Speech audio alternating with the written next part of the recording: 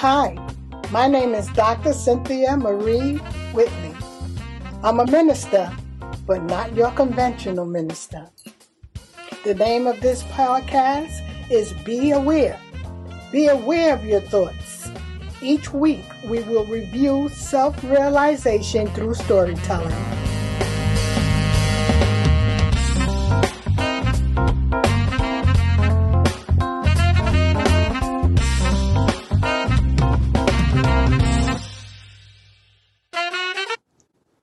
At times, I hate being held accountable.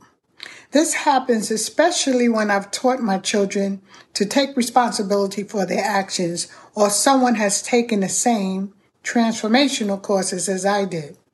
We will pull each other's coattails when we are not living powerfully, or one or the other is making a poor decision.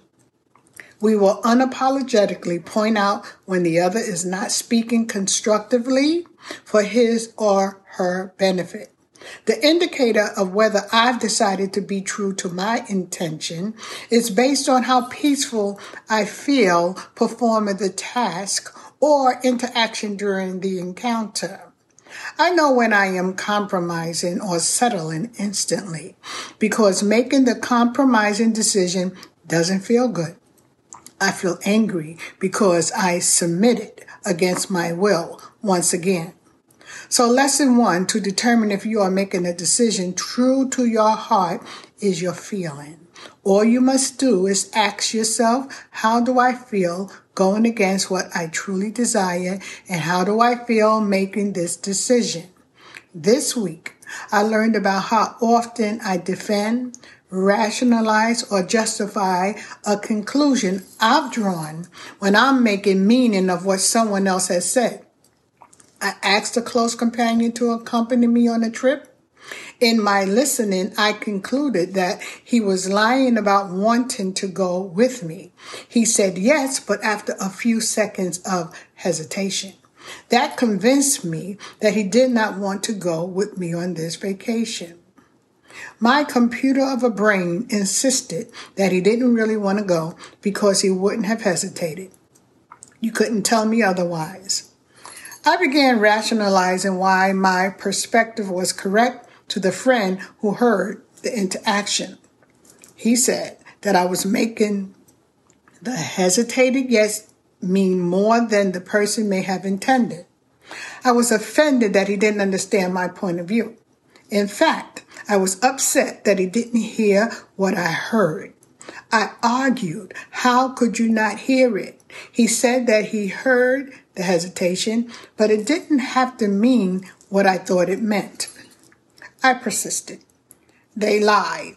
They said other than how they felt. He said, how can you know why they hesitated?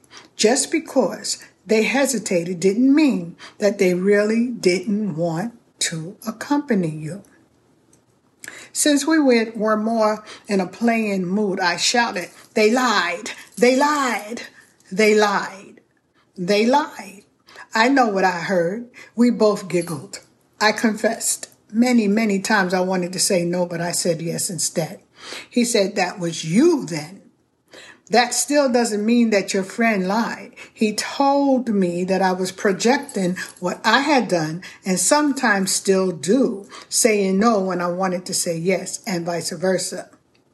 Upon any decision, something clicked inside of me and my perspective changed. Neville Goddard says, nothing comes from without. All things come from within, from the subconscious. Also, and I quote, Neville Goddard, for life makes no mistakes and always gives a man that which man first gives himself. I gave in not against my will, but because it made sense. I had to admit that I didn't know what was in the person's mind, and that it was unfair of me to say with such authority that he was not telling the truth. What I discovered was that I lied. I lied. I lied every time I said yes when I wanted to say no. I lied every time I said no but wanted to say yes.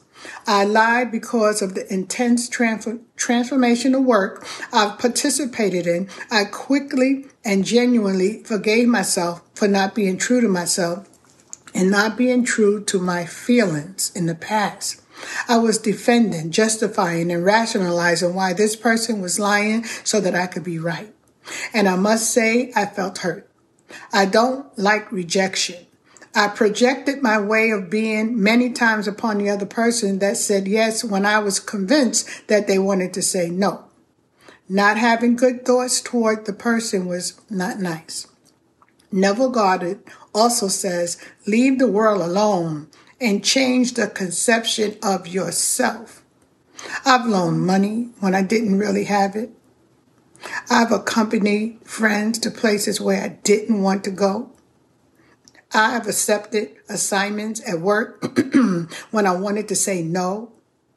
One of the main experiences of saying yes when I wanted to say no was when, as a young woman, I started covering my head with turbans for religious reasons. I had always believed that my hair was my crown, and I had taken great pride in styling my hair every single day as a younger woman. It was part of the religious requirements for a married woman to wear her head covered. As I covered up my hair, I buried a part of my pride. In truth, many times I wanted to say no, but I said yes instead. I hid again as I had done in my youth and covered my self-expression. I smiled and appeared to be happy, but because of the law of nature, I know my sadness showed. There was a smile on my face. It was only there to fool the public. I wore a mask while making this podcast to indicate the hiding that was taking place and to indicate that when we hide, we cover up a part of ourselves. So how did I feel? I was sadder than sad. I was sad. And most of all, I didn't feel pretty. What I have accepted and what I know now is that feeling is the secret. If it doesn't feel good, I can decide based on that factor. So it is my goal to stay true to my feelings, and I'm petitioning you to stay true to your feelings. God has given us an indicator to maneuver in life. It is our feelings. Just ask yourself, how do I feel before saying yes or no?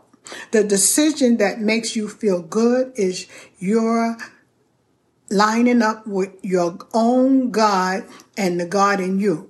Don't force yourself to go against your will. When we make decisions against our will, we may have many negative experiences with the person who didn't get the response they hoped for.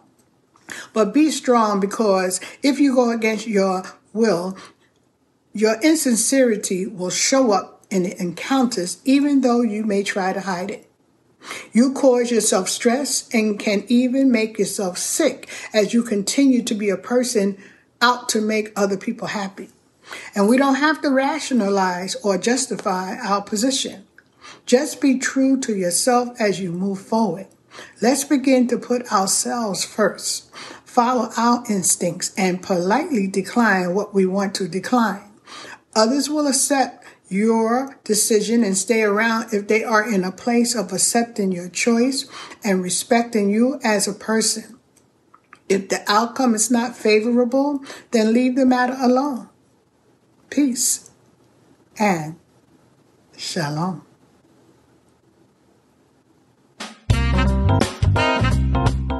If you can't wait until next week, visit Looking for Self series on Amazon.com under Gershona Cynthia Whitley.